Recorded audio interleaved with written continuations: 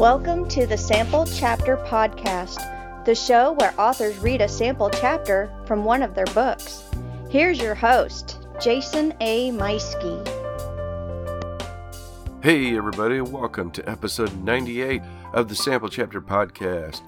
Thank you so much for tuning in. I've been looking through the numbers and there's a lot of new people listening to the show lately. Thank you so much. If you are a new person listening to the show, thank you for picking it up. Thank you for tuning in. I really appreciate that you have found something with this show. I know we've got almost 100 authors now that have come on and read sample chapters. There's so many incredible authors and books for you to sample. And I hope you're enjoying this. There's new countries popping in.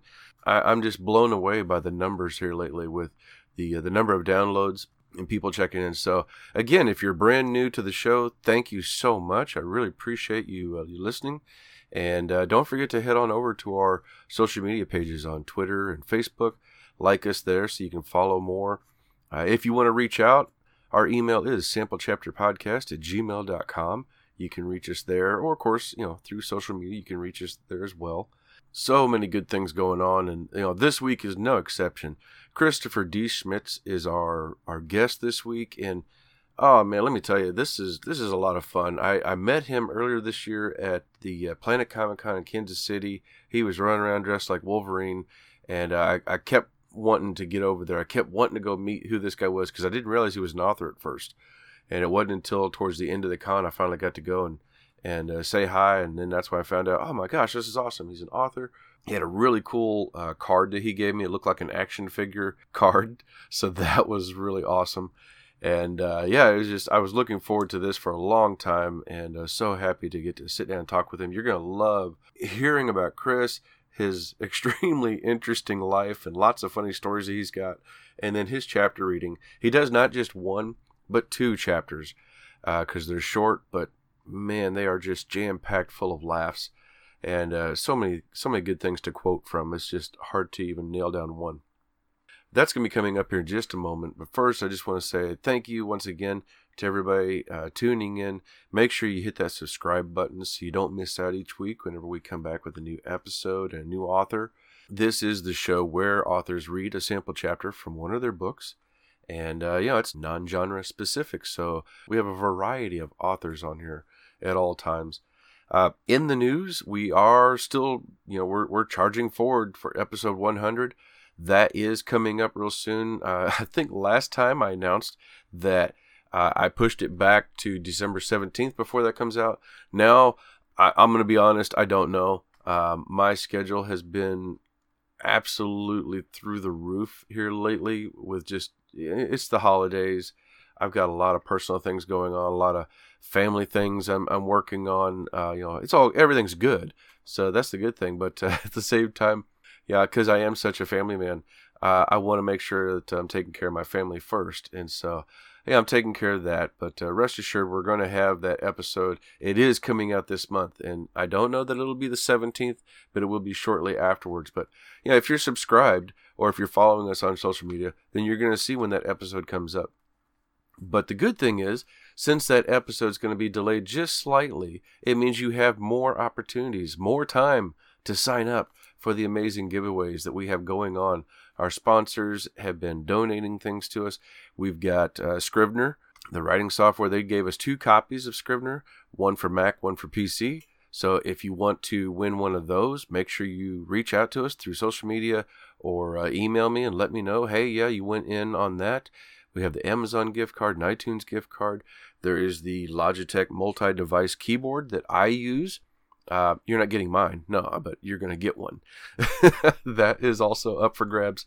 Lots of great things. So, if you're interested in any of that, head on over to our social media pages. Look for the link post on Twitter or go to the Facebook page and learn how you can sign up. But, essentially, it's very easy. Just tell me you want in.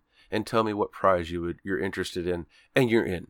Share the episode, your favorite episode, and tag an author on there that has been your favorite so far, and you get a double entry. It's really that simple. And, if you're not on social media, like I said, just reach out to me through email and I'll be happy to put you in there. There's so many easy ways to enter, and everybody's got a great chance to win something. So make sure and reach out.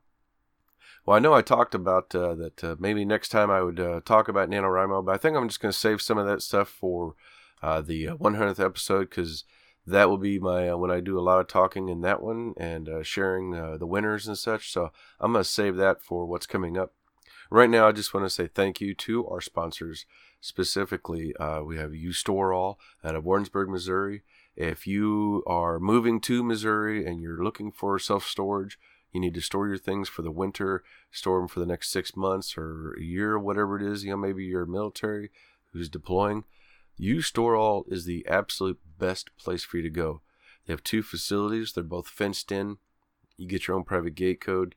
Climate control and non-climate control. They're very, very clean facilities, constantly being rated as a clean and nice management up there. They really take care of you.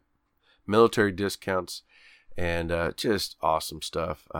Plus, they have solar power running most of the facilities, so also very green. Check them out online at ustorall.net. That's spelled USTORALL.net. I also want to say thank you to Scrivener, of course. I already mentioned them once, but they've not only donated to our 100th episode giveaway coming up, but they're also a sponsor of the show. I use Scrivener every day with my writing. I can't imagine. It's like hard for me even to fathom what my writing was like before moving over to Scrivener. It's, I'm writing along and I've got my chapters are broken up on the left-hand column. I suddenly think of something from an earlier point. I just jump back to that chapter. It's that easy. Jump back, write a couple lines. Okay, now go back to where I was. And it's just, all of your research, all of my chapters, everything I'm looking for is right there, just a click away. So make sure you listen up for the commercial coming up for them here in just a second. And get in there and give them a try. Even if you sign up for the giveaway and you don't win one, listen up on the commercial. We're going to tell you how to get 20% off your regular desktop version. I also want to send you over to our friends at popgoestheculture.com. They're an incredible bunch of people over there with lots of podcasts, blogs, everything pop culture related. I also met those guys for the first time at Planet Comic-Con in Kansas City early this year. We'd been working together somewhat for about a month or two beforehand, before I got to actually meet them, Joey Mills and the gang down there. There's just so many great things on their website, and so many good podcasts. Some of them are on hiatus right now, but there are so many others that are not. So click the link in the show notes for all of these sponsors and our friends like Pop Goes the Culture, and check out what they have to offer. You won't regret it. It's a lot of fun stuff. Well, like I said, Christopher D. Schmitz is our guest this week for episode 98. He is a sci-fi, fantasy, and spec fiction author. So many books. I believe he said he's got over 20 books. I was checking on his Amazon, and he's got a lot. He is really putting out a lot of books. He's also a serial entrepreneur, self-described with so many things he likes to do on the side. I get the feeling we would get along really well with all the ideas running through our heads all the time. Like me, he's also a brown coat, a big fan of Firefly, and a fellow coffee lover. We had such a great time having a talk, and I just couldn't stop laughing in the background. You can hear me chuckling. Every once in a while you can hear it. I've gotten much better about my microphone and my mouth placement so that I'm not right up on the microphone laughing all the time, but still you can hear me chuckling in the background once in a while as he's going through there. And I tell you what, when he goes into his chapter reading and you start hearing things like, "Furries, run!" or "Super magic friendship beatdown," "Cosplay is not consent." When you start hearing things like that, how can you not laugh? And that's just a couple of the lines I picked up on that just, those in particular that made me laugh. Those are so many more. You're in for a good time, and there's no reason for me to even keep going. Let's get us on over to the interview with Christopher D. Schmitz right after a word from our sponsor.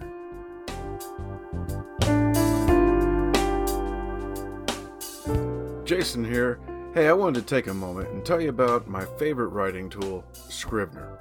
Now, I know you've heard about Scrivener because their writing software has been embraced by hundreds of thousands of other writers like you and I, from the novice to best-selling novelists. The reason we all use it is because of Scrivener's core concept to bring all the writing tools you use together in a single application.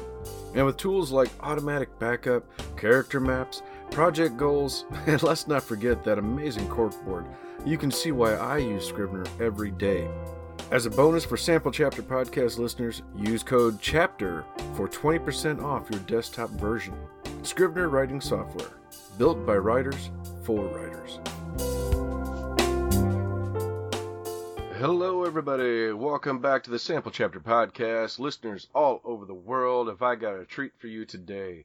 This week, we are sitting down with Christopher D. Schmitz. He is the author of both sci-fi fantasy fiction and nonfiction books. He's been published in both traditional and independent outlets. If you've ever looked at indie writers of the upper Midwest, you may have heard his name whispered in dark alleys with an equal mix of respect and disdain. He's been featured on television broadcasts, podcasts, and runs a blog for indie authors, but you probably still never heard of him. If you've ever gone to a Comic-Con somewhere, you have seen the Wolverine running around. It is the one and only Christopher D. Schmitz. Christopher, welcome to the show. Thanks. I'm glad to be here. I'm glad to have you here too. I remember this is really cool because I had such a fun time earlier this year at the Comic-Con in Kansas City, and I remember seeing you in your amazing Wolverine costume running around the place once in a while, and I was so happy before the end of the day to get to stop and talk to you. Yeah, I'm going to be back at Planet again this year. I'm really looking forward to it. I've got a pretty big con schedule this year. I'm hitting some of the major ones this year. Planet was probably is one of the top two cons that I did last year, size-wise. And it was a wonderfully well-run, well-put-together con. I'm excited to go back. Yeah, me too. I'm looking forward to it. Lots of great guests already announced. And gonna be a good time. So I maybe possible I could be doing a few more things this time. So I'm excited. Well, tell us a little bit about yourself that's maybe not in your bio. I'm a big nerd. Probably assume that by the comic convention piece that we just had. I do a few other little things on the side. My main job, I work with teenagers. I run a youth program up here in Minnesota. I don't think it's even 0 degrees outside right now. It is insanely cold, and we're just barely into December, so that's great. I drink a lot of coffee because the caffeine shakes keep the cold from killing me. So that's good. I do some game design on the side too. I'd love to get to some of those cons and pitch some of my game stuff at some point in the future, but I'm usually so busy with my books that we'll see if that ever happens. But I'm sitting here in my man cave. I'm staring at a huge stack of stuff. I recently won a contest for some game design stuff in Gale Force 9. I'm a huge Firefly fan. And I also have a sci-fi series that I write. It's a lot of love in comparison to Firefly, kind of a Magnificent Seven in space motif. I basically won one of everything in their product line for designing some game modules for one of their Firefly game systems. The Brigands and Browncoats one. So if you play Brigands and Browncoats and you come across one of the new modules for multiplayer gaming, the one called Derelict is the one that I had submitted and won the contest with. Oh, that's very cool. I'll have to check that out. I'm definitely a Browncoat. I've been a fan for a long time.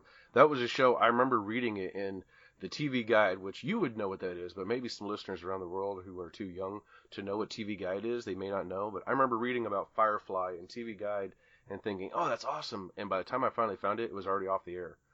So I was late to the show. Yeah, I wrote the first book in my Decker's Dozen series. I'd never seen Firefly, and my writing critique group, a lot of people were like, "Oh yeah, I totally get some of this stuff." Where I've seen Firefly. I'm like, what is Firefly? And the Serenity movie had just kind of come and gone and was on video.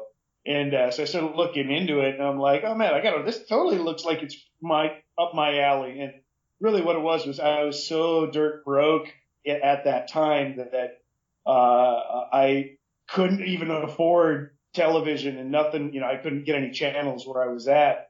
So I went out kind of after the fact and got on board. I'm like, this show's amazing. Where's season 2? Okay. Yeah, I was managing a theater at the time when Serenity came out, and I had nobody who would screen Serenity. And so I was like, all right, well, I'll just stay late and I'll screen this, whatever this is. I didn't know anything about it, and that was my introduction to the Firefly universe, was that. And I was like, wait a minute, this reminds me of something I read once somewhere. And next thing you know, yeah, it's like I said, I'm brown coat for life after that. I've showed a lot of people that have never even heard of him. Like, all right, you got to come watch a show with me. And crazy thing is the movie Serenity, like, it holds up. Science fiction doesn't tend to hold up and withstand the test of time. And when Serenity came out, it was maybe kind of a grade B sci-fi movie, but it is held that grade. Like a grade B sci-fi movie 5 years ago, now total cheese fest. 10, 15, 20 years ago, I mean, it's laughable. But Serenity, when did Serenity come out? Like 2004? It was 05, I think. I think it was in my first year that I was working there. So yeah, I think so. Yeah. So, but it held up. It's almost 15 years later, and it is just as good as ever. Maybe better, given some of the just some of the themes in the movie. It might be more relevant now than it ever was. And yep, absolutely. So now I know that you also there's a legend about haunted bagpipes. So tell us a little bit about this. So I play bagpipes on the side. That's my other side gig. My other side gig. I'm a serial entrepreneur, so I've got several irons in the fire. I own a couple of small rentals for college students, and basically working with teenagers in a nonprofit doesn't pay a whole ton. So I do whatever to stay afloat. But I play bagpipes, and I accidentally left my bagpipes behind at a gig at a funeral, and they spent a couple of weeks alone in a remote cemetery out on top of a headstone until I finally realized where I had left them and would drive out and get them. It was like a place 2 hours down the road in the middle of like kind of tucked away in I think it was a state park or something like that, and just this little nowhere cemetery. And I was told that they weren't there by the cemetery superintendent, and finally I went out and they actually were. So it was just this weird situation. Now I'm pretty sure my bagpipes are haunted. Well, yeah, I spend that much time alone in a graveyard. I mean, they've got to be. My goal is to someday own a haunted mansion or castle somewhere and run it as a B&B. That's what I would like to do in my twilight years. Yeah, I could see that. Maybe find yourself a secret room somewhere and play your bagpipes and not tell the guests. That would be perfect. Well, all right, so you have got quite the collection of books. Like you talked about, you got your sci-fi series, the Decker's Dozen, and I'm guessing that's the one not inspired, but that people liken to Firefly? Yes. More space opera than it is hard sci-fi. Mm-hmm. But most people who like one also like the other. Okay, all right. And there's at least 5 books in that series so far? Is that the complete series, or is there more? This is going to go like 14 books. I've got, I love the characters so much. And that's one of the neat things about space operas, that they're character driven. If you pull it up on Amazon and you start looking at it, the best way to buy it is to buy it in paperback, because book number 1, the way it is set up now, is actually the first 4 books. They were released as ebooks originally, and those first 4 books, the Armageddon series, They were actually all written after The Last Watchmen, which I wrote as a standalone. That was what I wrote before I ever saw Firefly. And the reason the other books exist is because people kept pestering me at conventions who had picked it up and bought it and just absolutely loved it. They're like, we need more. And then the next year they came, I'm like, yes, I wrote a couple more just to pick them up. They're like, no, we don't like ebooks. So I'm like, all right, I'll keep writing. And so I wrote a few more and then released that as a paperback, or as the Armageddon Seeds, you could buy an ebook as a compilation, as the first installment. So book 1. Then I changed the title on Last Watchmen to book 2, and book 3, which is it's not episodic, it's not broken up, it's not a collection like that. Book 3 is another full-length adventure called Ossicon's Lockbox. It's kind of like searching for pirate treasure in space. And not only did the Dozen, which is kind of a mercenary crew, but also a whole bunch of other bad guys, they all know where this thing is. And it's something that's hinted about in the very first of the prequels.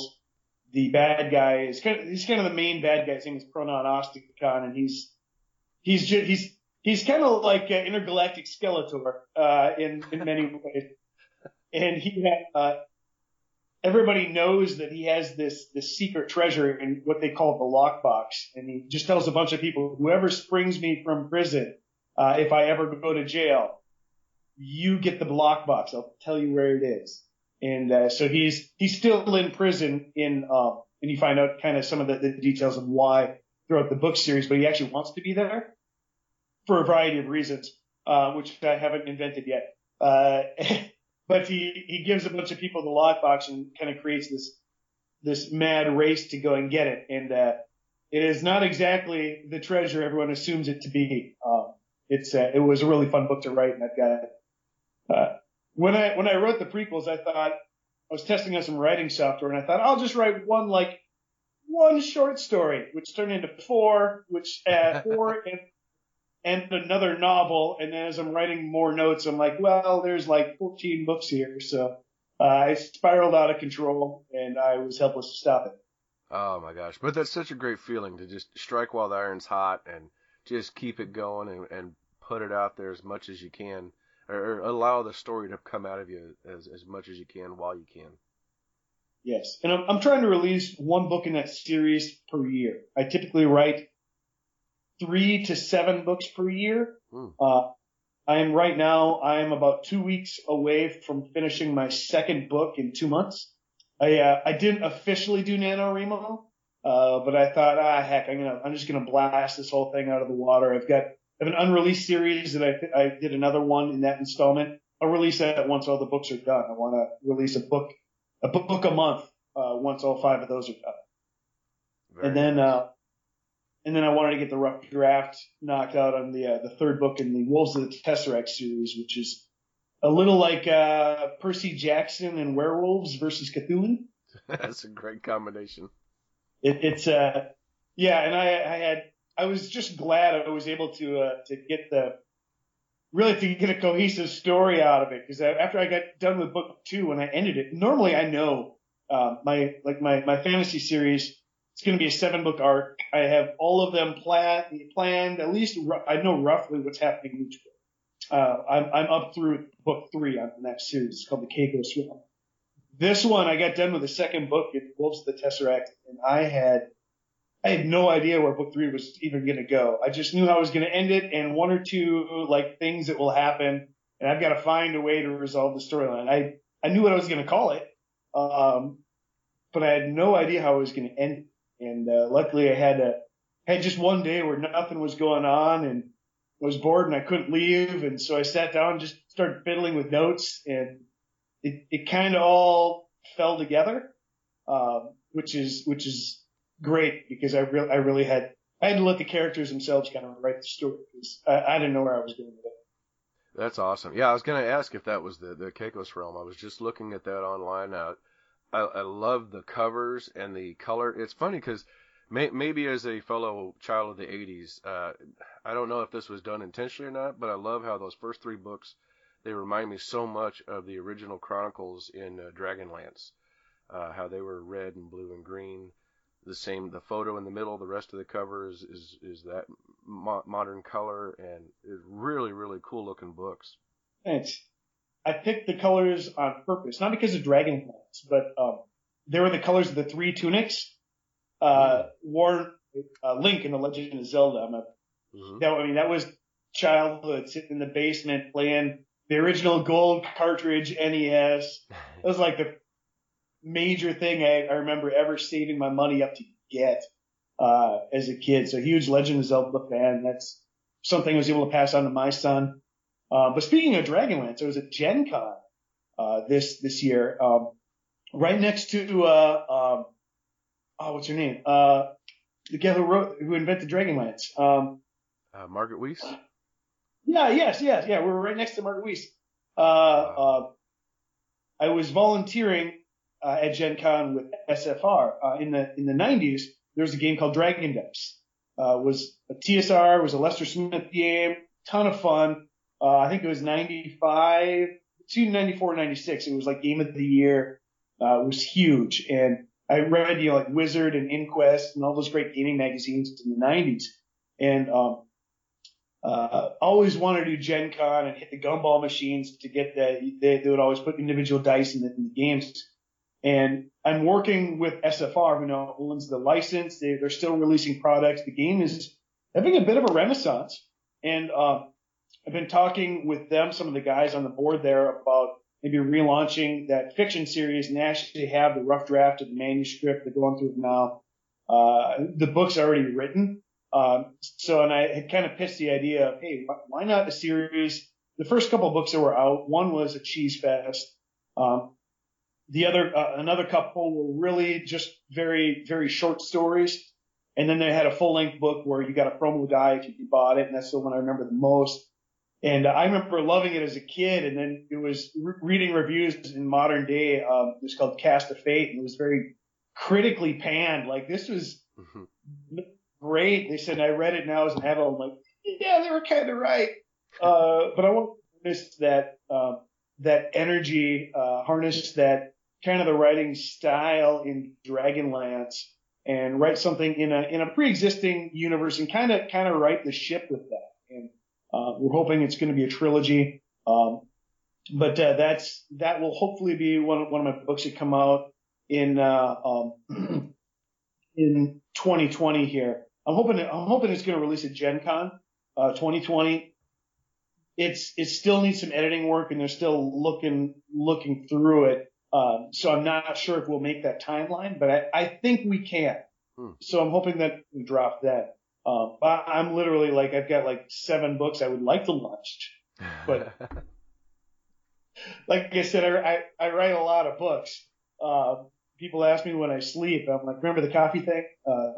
Not a lot. So. Yeah, exactly. Yeah.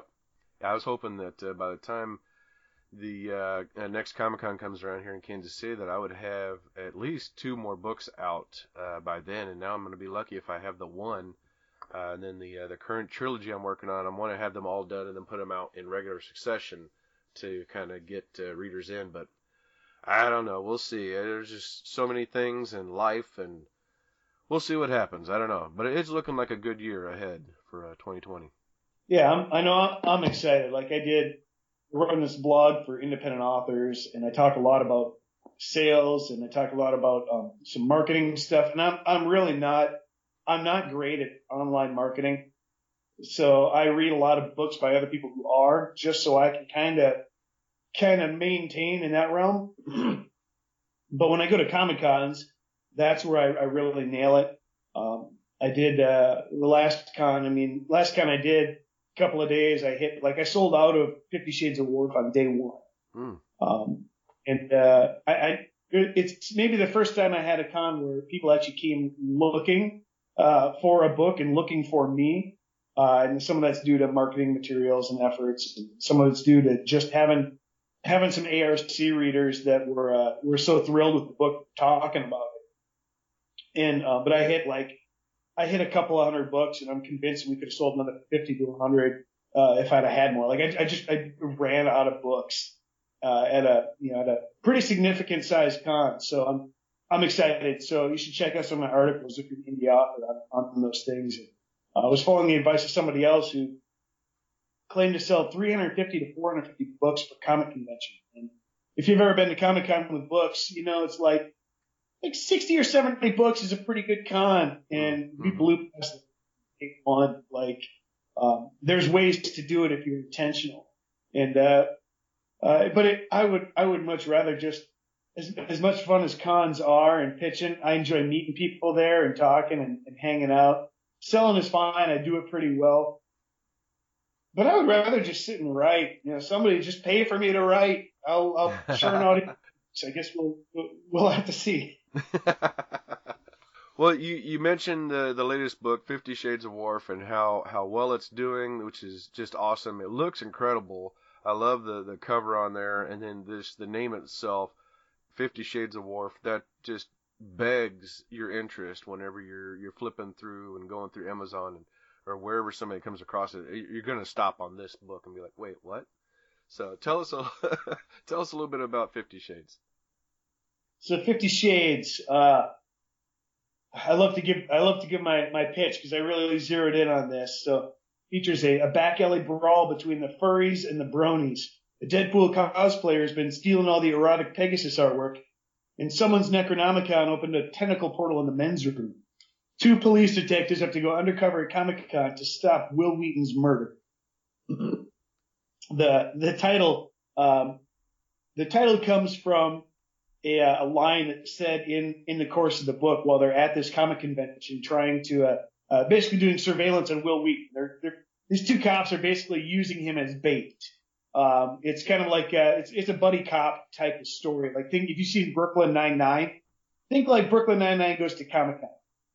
You'll get a sense of the humor and kind of the motifs going on. But they're sitting there watching him, and Will Wheaton's at one spot, and Michael Dorn is at the adjacent table. And Michael Dorn, if you're not familiar, he plays Worf in Star Trek, and Will Wheaton played another character in Star Trek. So they're both there, and this other minor character who's has been a tag along at the convention looks over and sees Michael Dorn and goes, Michael Dorn, could you use me some 50 Shades of Worf?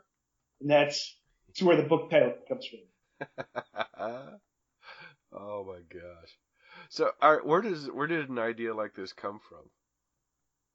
I just wanted to write something fun without any kind of purpose or ulterior motive. I didn't have any moral or deep truths I was trying to get through. I just wanted to write something that makes people laugh, and that was fun. And this was my NaNoWriMo project from a couple of years ago. So it's short. It's very quickly paced. There's a review on Amazon. It's only been out. The book hasn't been out for a month yet either. And one of the reviewers commented, I bought this and read it yesterday. Plowed through it one day because I couldn't put it down. It also isn't so overly long that you're not buying some massive thing that you got to plod through. But then I did discover too, and getting some of my getting some critical reviews through some review services and some feedback. Somebody had commented, and you can find these as well on the Amazon posting. Somebody had talked about how he's like, yeah, I like cop stories. That's why I picked it up. Not really familiar with the humor, but it did draw me in. I really enjoyed kind of where it was going, and it was the character development was what he really liked. And he had quoted something on there. He had read a quote.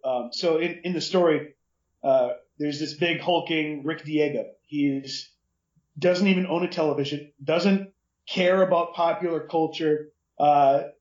He's like this film noir type detective. He is all business, super serious, built like The Rock and just tough on crime. And then there's the new detective, Moses Farnsworth, who is like a super nerd. He's overweight, goes to Comic-Cons, lives in his mom's basement, and he just kind of stumbles into getting assigned to this case, so that him and Diego have to work together. So Farnsworth is just in heaven, and Diego, it feels like he's been saddled with this kind of the worst cop ever. But he knows the Comic-Con scene, and he knows that's where the murder that's where the murder is that he has to stop, because the murderer in the opening scenes of the book killed his original partner. So he's kind of got a vendetta. He basically needs a nerd guide to help him through Comic-Con. And part of this is because I do so many Comic-Cons for book sales that it's like, there's a lot of material here to use. So many funny things. And as I'm writing it, I'm sharing some of the stuff with some of the Facebook groups I'm a part of. And somebody commented like, "Oh, it's just like Bimbos of the Death Sun." I'm like, "What is this book?" So I picked it up and I read it. I'm like, "All right, yeah." So Bimbos of the Death Sun was a story written by Sharon McCrum. She writes a lot of different genres of stories. She writes a lot of crime books too, and then a lot of lighthearted kind of stuff. And so this was a murder mystery that took place at a hotel con, and it was like written in the early 80s, so it's very, very dated. And there's a significant difference between conventions at a hotel and like the big pop culture cons, like San Diego Comic-Con, like Planet Comic-Con is, or Fan Fusion, or New York City Comic-Con, or Emerald City. Those ones that take place in a huge kind of this huge place with the rows and rows of tables. And then there's the smaller hotel cons where, you get 1,000 to 5,000 people in a large, convention center hotel. And, you have a lot of panels in all of their rooms and everything. There's just a different feel. It's a different motif. So this took place in one of those. And, I'm really convinced that she probably was the author that wound up dead in this story. And then the detectives have to solve the murder. I'm pretty convinced that he was probably modeled on Crown of Ice and Fire. Who's that guy? Oh, doggone it. George Martin? George R. Martin. Pretty sure that's who she modeled him after. And just some fan killed him because he didn't like the way he was writing his favorite character or something like that. So it was kind of neat. So I kind of wanted to write, as I read that about halfway through, completion of my story, I didn't change my story because of it. Although I did throw in kind of a little homage to McCrum and made her the author of a book that they're going to be filming a movie on. That's what brings Wheaton to this, and then that's all part of an elaborate scheme by the mob that you can read about in the story. There really is no movie. So all the nerds are actually completely faked out because it was anyway, I don't want to give you a spoiler. But yeah. So it's all tied together.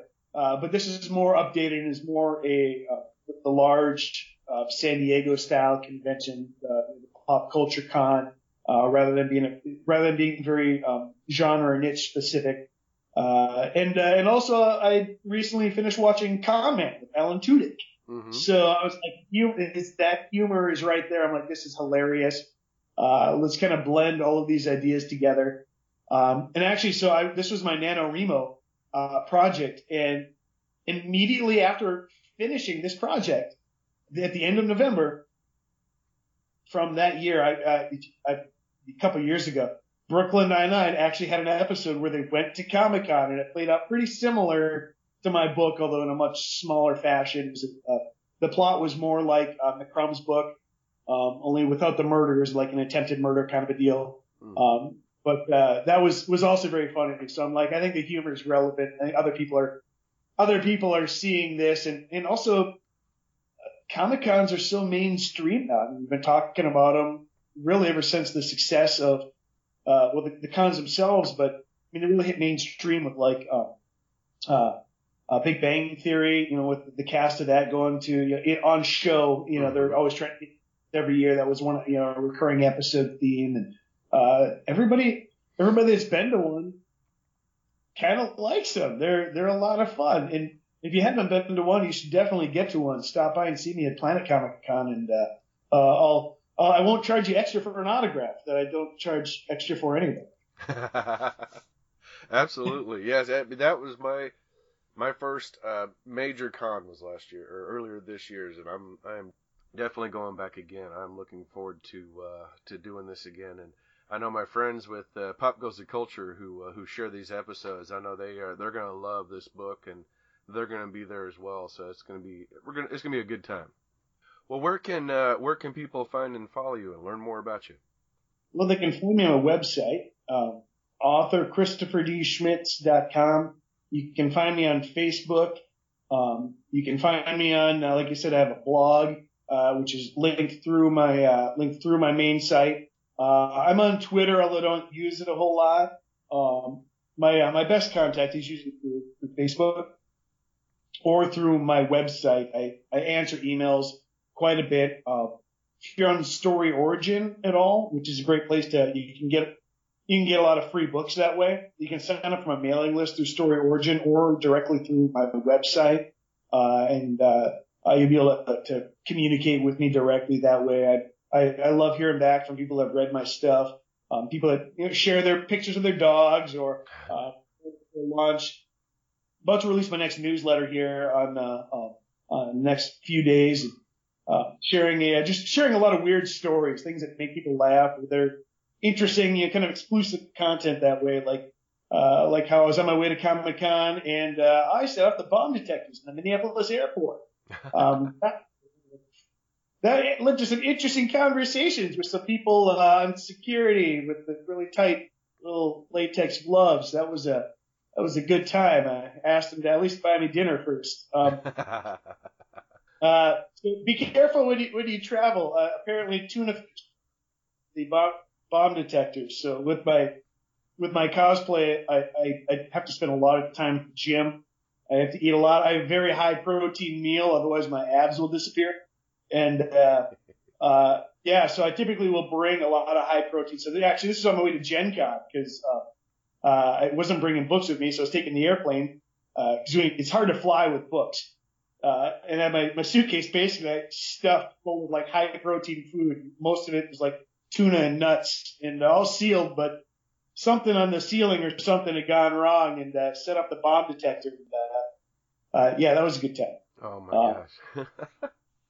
Sharing one of my most embarrassing stories from junior high, so it will be a good time. Oh my gosh. And we'll have links for all of this in the show notes so everybody can just click on there at the bottom and get on over there so you can learn this and so much more about Christopher. Oh my god, I'm looking forward to it. I think you've helped me discover my problem where my abs when I'm not having enough protein, so I'm gonna have to pick up some more protein. High protein. Check out this is an app out there. JEFit. If you go to jefit.com, there might be a dash in between JE and Fit. It's a free app. I alternate between two different workout routines. One is the one that Hugh Jackman used for Days of Future Past, and the other one is one that Thor used, Chris Hemsworth. I've got, if anybody friends me on there, if you search me, you should be able to find me. Those two workout routines are a little hard to find, hard to come by. But I always enjoy sharing those with people, who are also lifting weights, trying to get in shape. Really started about 10 years ago when I was turning 30. I'm like, I'm going to be fat forever. I'm like, well, I guess I better start now because once I hit 30, it ain't going backwards. Now I'm like, my 40th birthday present was going to be abs. So I'm like, yeah, but I got to keep them. That's the hardest part. They say abs are made in the kitchen, muscles are made in the gym. So. There you go. That's right. Oh my gosh. This has been a lot of fun and I cannot wait. I know you've already given me a warning about the laughing and the jokes is about to hence come forth and but I can't wait, but we'll see. Maybe if I'm laughing, I'll just have to leave it in there. And I'm looking forward to hearing this story as well. Thank you so much for being a guest and ladies and gentlemen, time for me to step aside, hand the floor over to Christopher D. Schmitz with 50 Shades of Worf. All right, so I'm going to give you a little setup. I wanted to jump in on the comic side of things. So the book starts as kind of a police procedural, and it's kind of and then it just starts steamrolling with some of the humor and the jokes. The more and more Moses Farnsworth gets involved in the story. So I'm going to jump ahead into the scenes in the Comic-Con. So in about the middle of the book, the scene is Farnsworth and Diego are at the convention. They're undercover because they don't want anybody to know. They're using Will Wheaton as bait to find the murderer from Rick Diego's first part, and also stop Wheaton's murder too, if possible. That's also a priority. But I'm going to read chapter 42, and I may read chapter 43 too, because I write really quick shotgun. They're like only a couple of pages each. So I'm going to start here, chapter 42, the Mirror Universe. It's not him, Farnsworth said as he jumped over the bearded Wesley Crusher. It's just some dude dressed up like Wheaton from the old television series. I should give you another. They have just spotted the murderer for the first time. They don't really know what he looks like, but they believe he's going to be there in disguise. So they're chasing him through this crowded compound. At the edges of the slowly collapsing dance circle, a few people clapped. Others cheered or took selfies with the body in the background. The crowd clearly thought this was some kind of clever act. Jessica was beside herself. I saw him, she trembled, but took comfort as she leaned into Diego's arms. Long, dark hair, suit coat, dressed like a normal. She pointed to a door that Diego guessed led into a service hall. Farnsworth crouched by the body. Go get him, he nodded. I've got this, he gestured to Diego. But give me your vest. Still dressed mostly as Lobo, he shrugged off the guard. Diego charged towards the corridor's entry, now bare-chested.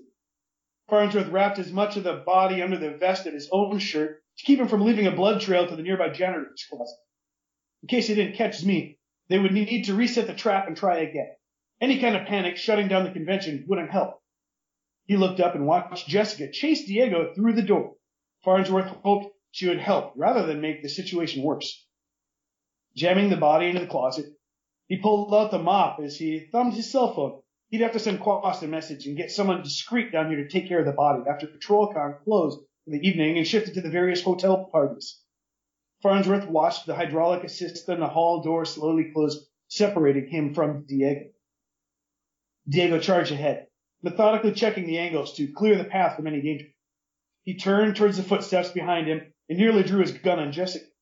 Before he could demand that she leave, Jessica insisted, I can help you. I saw the killer. The service hallway branched off with short corridors that terminated in banquet halls and meeting rooms. Stacks of chairs, loading dollies, and service carts lined the halls where employees had left them lying. It appeared like some kind of a maintenance maze. Both of them wrinkled their noses as they rounded the corner. Refrigerant. Jessica pointed to the greenish liquid puddle by the base trim. Diego kept moving, not really caring why she could identify so specific of a liquid.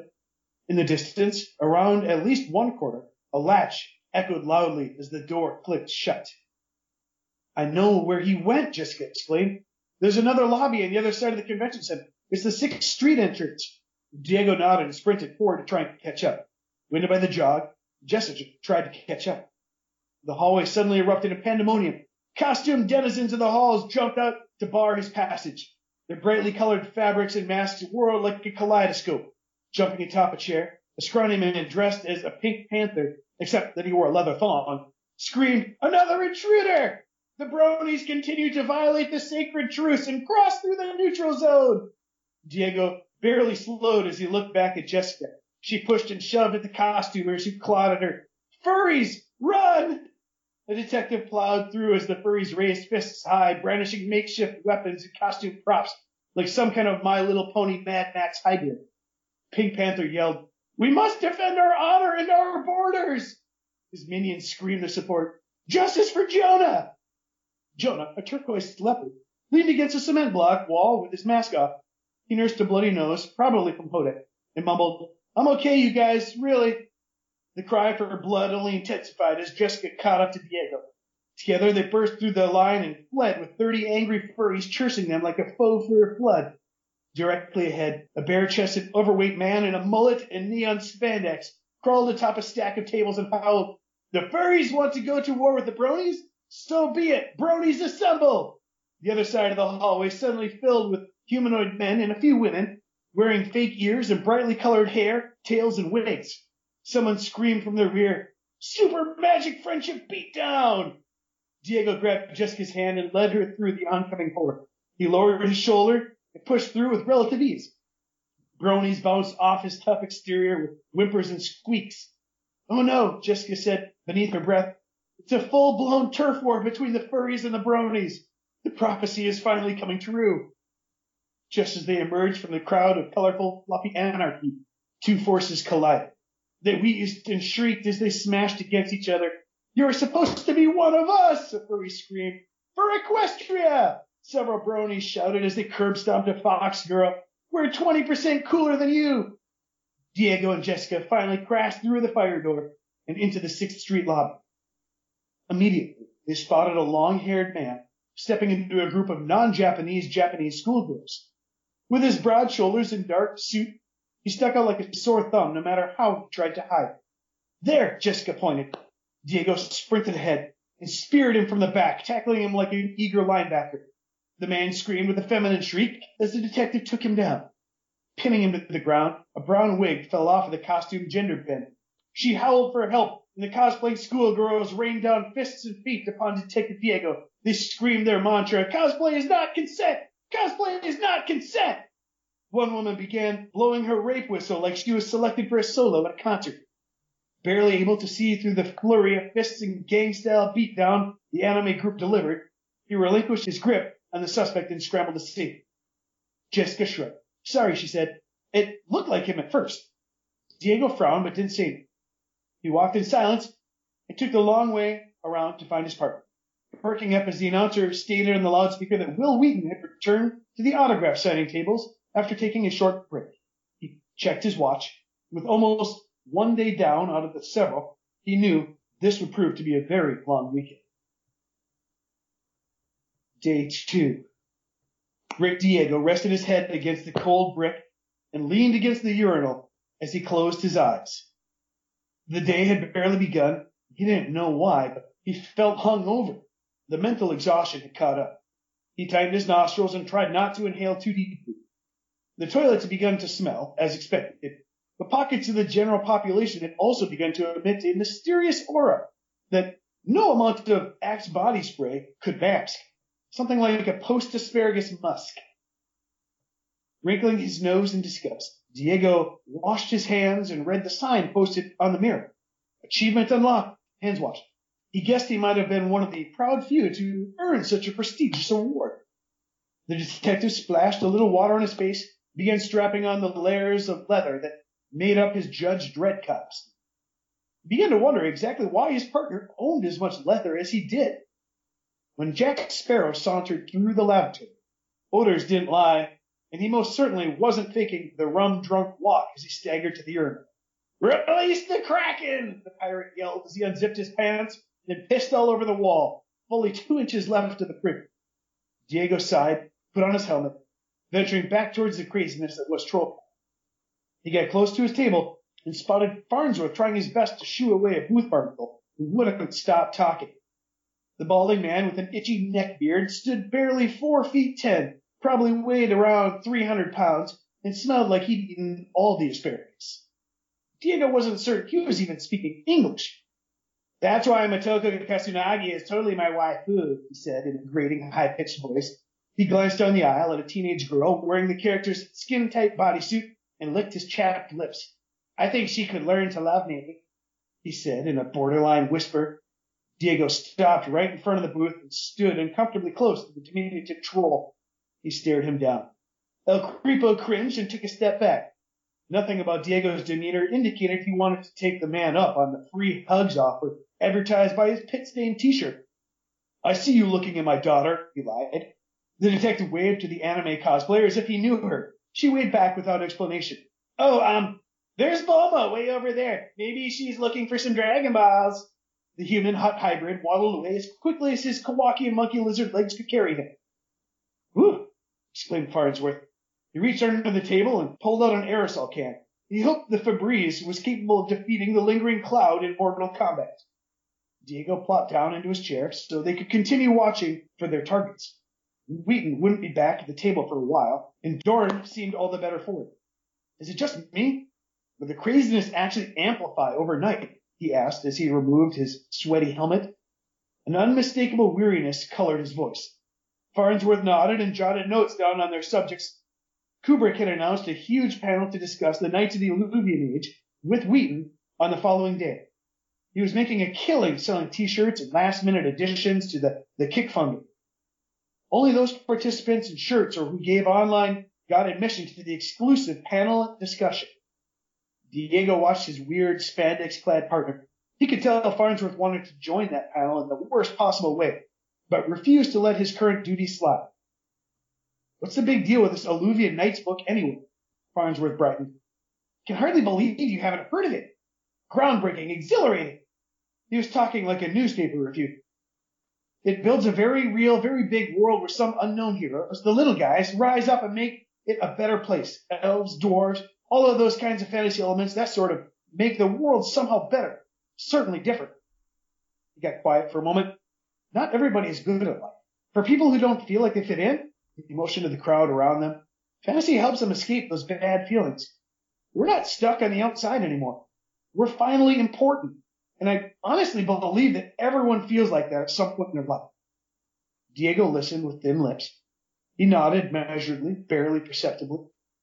Farnsworth pulled a book out of his duffel. He handed the worn and dog-eared copy of the Knights of the Alluvian Age to his partner, who opened the cover flap and spotted a scribbled signature. I got this signed by Sharon J. R.R.K. McCrum 2 years ago, just before she died. He put it in Diego's hands. Take it. Diego could only stare at the book. He wasn't quite sure how to respond. Before he could even muster a thank you, a group of security officers marched down the aisle like stormtroopers, led by the smug Officer Harding. They stopped at the detective's booth, and Harding dropped a note in front of them. It had been folded up in a triangular paper football shape. The Confather thought it prudent to send you a message. Also, you guys keep leaving your booth unattended. You can't do that. Con policy. Next time, you might come back and there will be nothing left, Harding grinned. Threat delivered, he turned a 180 on his heels with military-like precision. One of his escorts didn't understand the move, and Harding stepped right into it. Both men fell to the ground, and Harding hurled insults at him that he'd ripped off from any number of old cartoons. Get off me, you imbecilic buffoon! He crawled to his feet, muttered, Out of my way, you lame-brained dunderhead, and he stormed off. The two detectives looked at each other. I guess Tudyk really likes his erotic horse art.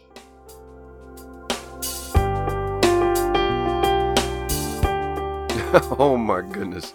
That was Christopher D. Schmitz reading 2 chapters from his latest book, 50 Shades of Worf. The book is available right now. Follow the links in the show notes for this book, as well as Christopher's website and everywhere else that you can find him. Don't forget to also click the links in the notes for our friends and sponsors alike. And be sure to hit that subscribe button so you don't miss out next week when we come back with a new author, a new book, and a new sample chapter. Hey, sign up for the giveaways. You got a little bit more time. Take care, everybody. See you soon.